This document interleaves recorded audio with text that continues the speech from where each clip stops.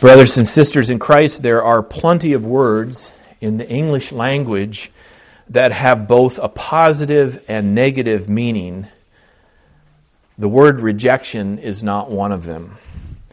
Rejection is a word that rings in our ears with very much negativity. The first example that might come to mind is in the context of young people dating, or if you prefer, courting. Proverbs 30 says, "Four things I do not understand: the way of an eagle in the sky, the way of a serpent on a rock, the way of a ship on the high seas, and the way of a man with a maiden." And there are probably very few guys who wouldn't say amen to that, having experienced the sharp point of rejection in seeking a relationship with a young lady. Another thing that comes to mind for me as I hear the word rejection is the area of production and quality control. As I'm sure you know, there are stores that specialize in marketing and selling products that have been rejected. Sometimes they're called seconds. And if you've made enough purchases at such stores, you probably have come to realize why certain items get rejected, because they do prove themselves all too often to be of lesser quality and indeed worthy of rejection. I also think of the game of basketball. Here we are in the month of March with March Madness soon to be upon us with the college basketball tournament. And you don't have to watch a game for too long before seeing a player shoot while the defending player jumps and swats the ball from its path toward the hoop, and hearing the announcer say, "Rejection." Rejection. It really is a kind of fearful word for us, especially as we all struggle with our own inferiority complexes and our sense of weakness and imperfection. So it ought to encourage us. It ought to give us comfort to know that sometimes people get rejected, people experience rejection, even when they don't deserve it. Such was the case even with our Lord Jesus. This morning I want us to consider the rejection of Jesus. John 1, verse 9 and following says of Christ, "The true light, which gives light to everyone, was coming into the world. He was in the world, and the world was made through him, yet the world did not know him. He came to his own, and his own people did not receive him." That's rejection. And we likely know the story that very soon, remarkably soon, after Jesus began his ministry, the leaders of the people were opposing him and already looking for a way to kill him. But in the end, it wasn't just the leaders, but all the people shouted, "Crucify him, crucify him." However, once again, we're going to come at the story of our Lord's rejection by looking into the story of Joseph's life. Last time we saw that Joseph was the beloved son of his father Jacob, just as the father said of Jesus, "This is my beloved son." We also saw Joseph hated by his brothers, just as Jesus was hated by the leaders and eventually by all of his own people. But he wasn't just hated. He was rejected. And we see this too, rejection, in the life of Joseph. This morning, looking at Genesis 37, 12 to 36, the first point is sending the Son. Once again, it's hard to miss the parallel. It was pointed out last time that we do need to be careful not to allegorize the story, which is to say, we need to be careful not to think we're going to find a direct correspondence with every aspect of the story. But there are certain parallels which we take as prefigurations, foreshadowings, as we say, of the person and ministry of our Lord. And here's one that's hard to miss, the sending of the Son, even the beloved Son. Verse 12 and 13 record, now his brothers went to pasture their father's flock near Shechem, and Israel said to Joseph, are not your brothers pasturing the flock at Shechem? Come, I will send you to them. Even as the more familiar verse from Scripture says, for God so loved the world that he gave his only begotten Son. That, of course, is John 3:16. And the next verse says, for God did not send his Son into the world to condemn the world, but in order that the world might be saved through him. In fact, this is actually a theme, we might call it, that runs throughout the Gospel of John. The Gospel writer recorded for us what Jesus often claimed and affirmed throughout his ministry, that he was sent by the Father. Let me give you a quick survey.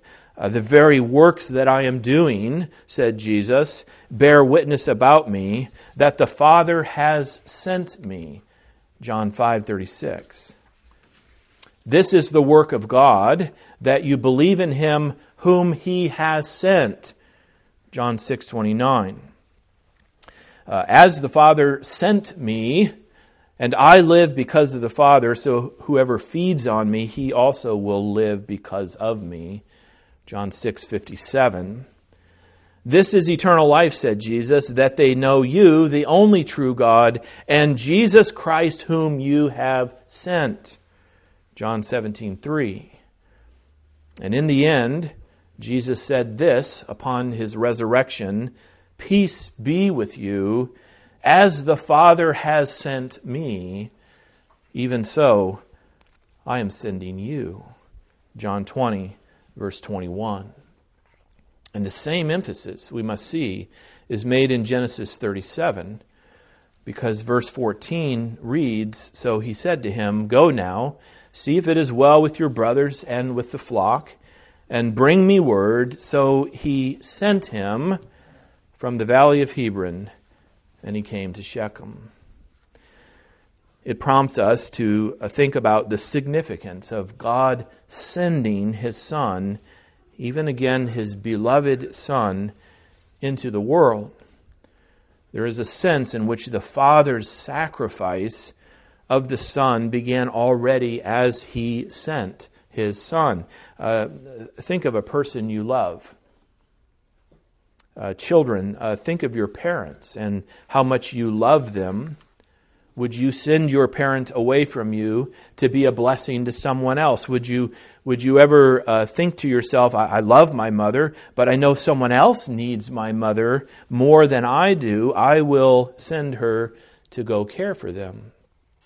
Or we could reverse it. Do parents ever say, I love my child, but someone else needs my child more than me?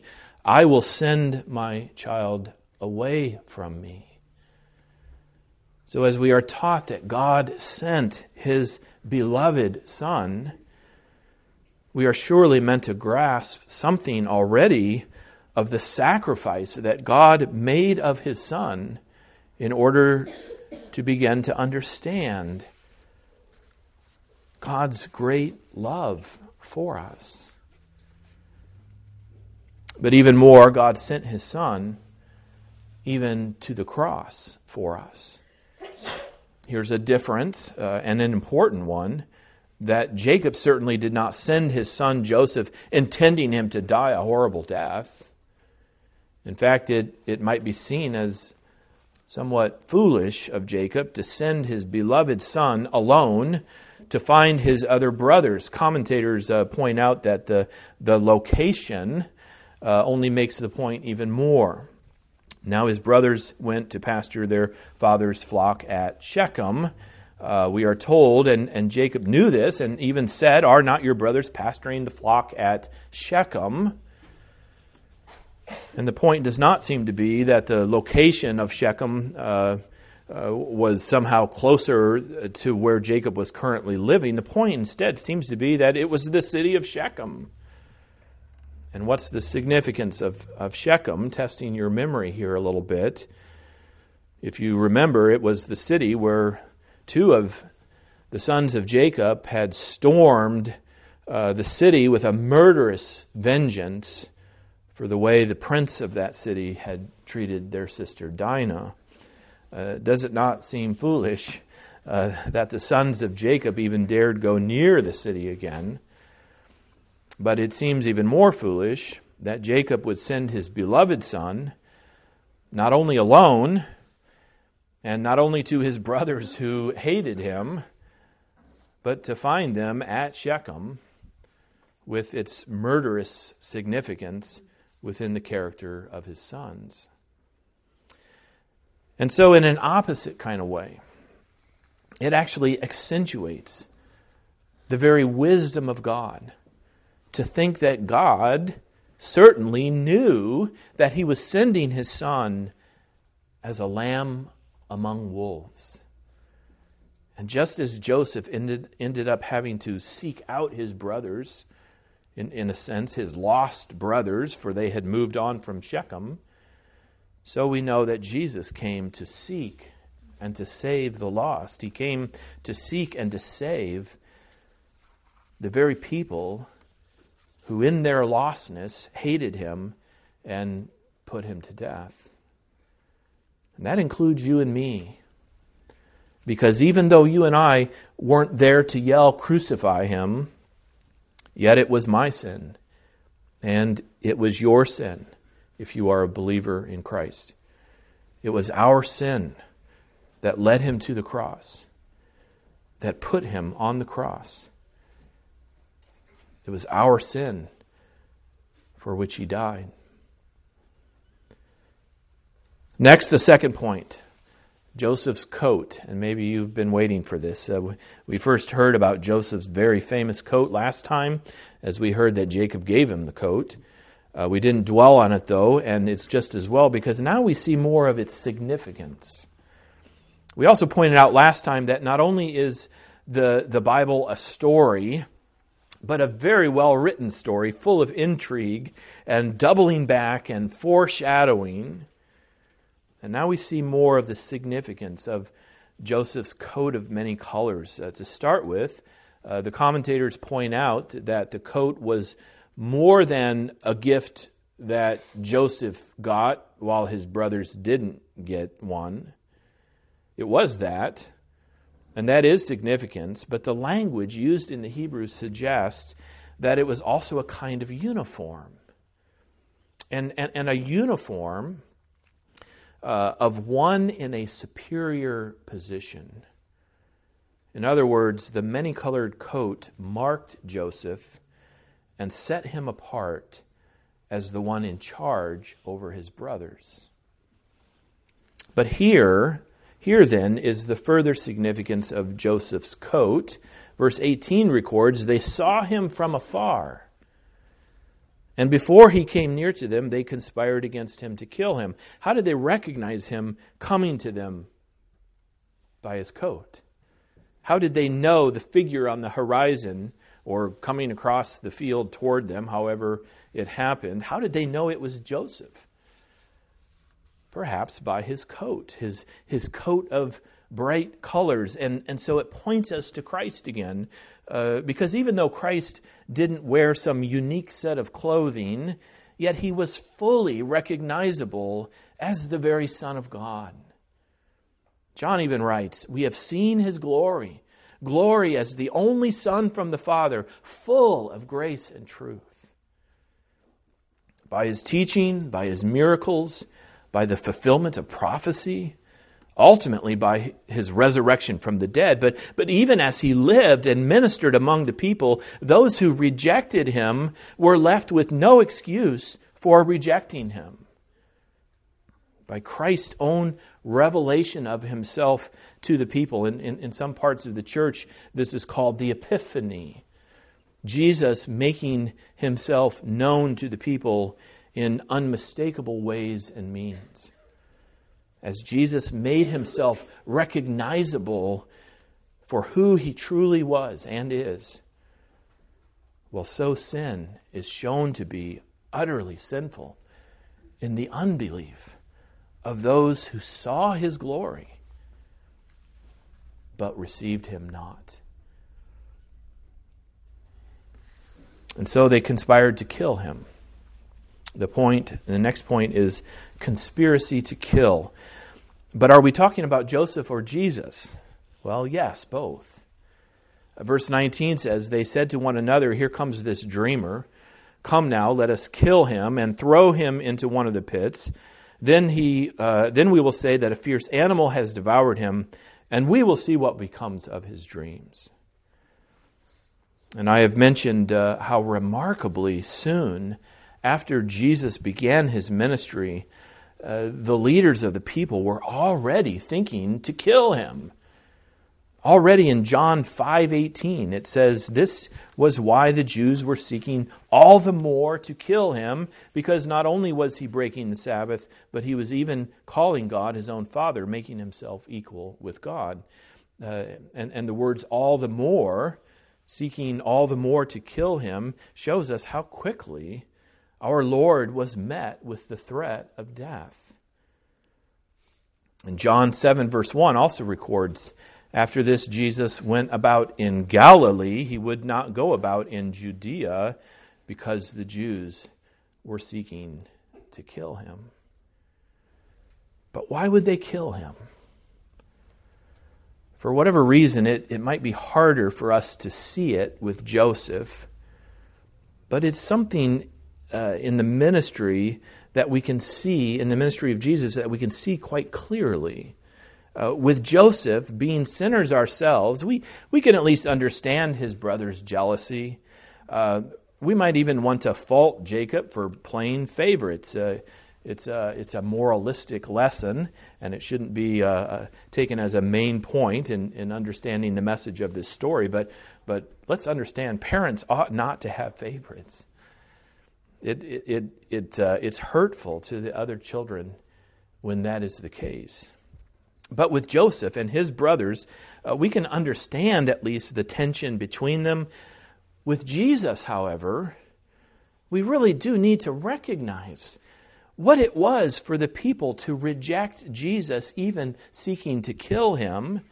Here was a man who preached good news to the people. Why be jealous of him? Here was a man who could heal the sick. Why would you kill him? Here was a man who could cast out demons by a single command. Why put him to death? It's like saying of Einstein, he's too smart, let's kill him. It's like saying of Mother Teresa, she's too kind, let's put her to death. It's like saying of the doctor or scientist who is about to cure cancer, we just don't like him. He must die.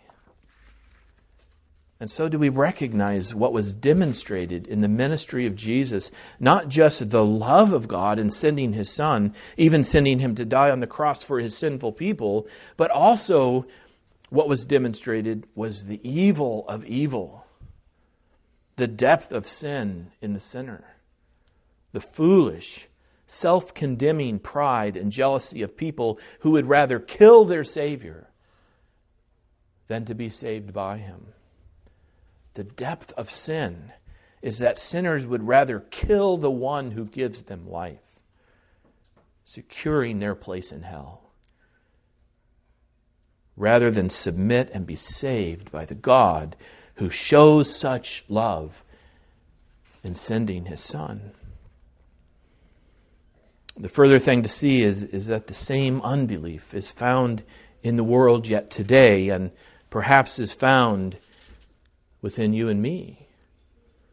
Again, we weren't there to yell, crucify him, but if we can hear the gospel story, if we can hear the good news that God provides salvation through his Son, and yet we can turn away, rejecting Christ, failing to receive him by faith as our Savior, then it only proves the depth of our sin, and it ought to make us tremble. It ought to frighten us when we find unbelief within us. Each of us is a sinner. We know our guilt before a holy God. We know that the grave awaits us. And we know that when we die, we will die in our sin, as Scripture says. Why then? Why? Why, as we hear about Jesus, do we reject him? And even for believers in Christ, it ought to scare us that we can think so little of our Savior, that we might go days without giving thought to him, without spending time with him by reading our Bibles and spending time in prayer. Why are we so quick to reject him when he is the glorious Savior from sin and from death and from hell? At best, among those who will not believe, there is the attempt to mitigate. And this is the next point, attempt to mitigate. To mitigate means to make less serious or severe. It's kind of like a compromise, a taking of the middle ground, a straddling of the fence. We see it in Reuben, Jacob's firstborn. Verse 22 records, and Reuben said to them, "Shed no blood, throw him into this pit here in the wilderness, but do not lay a hand on him." We hear the mitigation of his plan, but can we not also hear its contradiction and its hypocrisy? Let us not kill him. Let us instead grab him, seize him, and throw him into a pit so that we will not be laying a hand on him. His plan was later to rescue Joseph out of the pit, away from his brothers, and to restore him to Jacob his father, as we are told. But this was really just another form of rejection. To take your brother and to throw him in a pit is certainly not to receive him and to honor him as your brother. And we see the attempt to mitigate in certain persons relating to Jesus. Perhaps chief among the mitigators was Nicodemus in John 3, coming to talk to Jesus, but coming at night so as not to be seen. We see Nicodemus showing some honor to Jesus in how he addressed him, but at least at this point it was only mitigation, not the full rejection of others, but certainly not the full reception of Jesus that Nicodemus should have given him. We see mitigation in Judas, that he followed Jesus for a while, but in the end betrayed Jesus, selling him out for money. But the point again is to check and see whether we are attempting only to mitigate, to lessen the severity of our rejection of Jesus. We come to church, isn't that enough? If someone asks us, "Are you a Christian?" we gladly respond, "Yes, I'm a Christian." We try to live rightly. We generally don't lie, cheat, and steal, at least not on any regular basis. But such things are not the essence of faith. When faith is repenting of all forms of rejecting Jesus and instead receiving him for who he himself claimed to be, the Son of God, and receiving him for what the Bible says he did, what he had to do if we would be saved. There are any number of ways to reject Jesus. There is only one way to receive him: by confessing our sin, by crying out for mercy from God for the sake of Christ, by claiming Christ, claiming him as our own, and loving him, and living for him throughout our lives. Well, finally then, providence prevails. The other brothers of Joseph had their own plan for mitigation. Verse 26 says, "Then Judah said to his brothers, 'What profit is it if we kill our brother and conceal his blood? Come, let us sell him to the Ishmaelites, And let not our hand be upon him, for he is our brother, our own flesh. Can you feel the love, as we say? He is our brother, said Judah. We really shouldn't kill him, Let's just sell him as a slave. Even more, we can make a little money from the deal as well. It was certainly another attempt at mitigation, but the point to end on is that it was also the providence of God. Here is God carrying forward his purpose in the life of his people exactly by their sin. Here is the providence of God, and here is the sovereignty of God, that he was directing the steps of his people at every point in the journey toward Christ. Psalm 76, verse 10 says, as we sang earlier, surely the wrath of man shall praise him.